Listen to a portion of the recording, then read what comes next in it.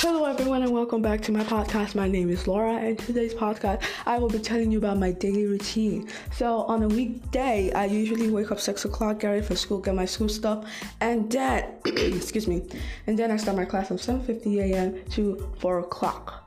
On a week that happens Monday through Friday. On a weekend I usually wake up 9 or 10 o'clock, something like that, and then I just do some of my chores I have to do, and then take my shower, brush my teeth, put on my casual clothes, and then just watch TV all day, just go through my phone.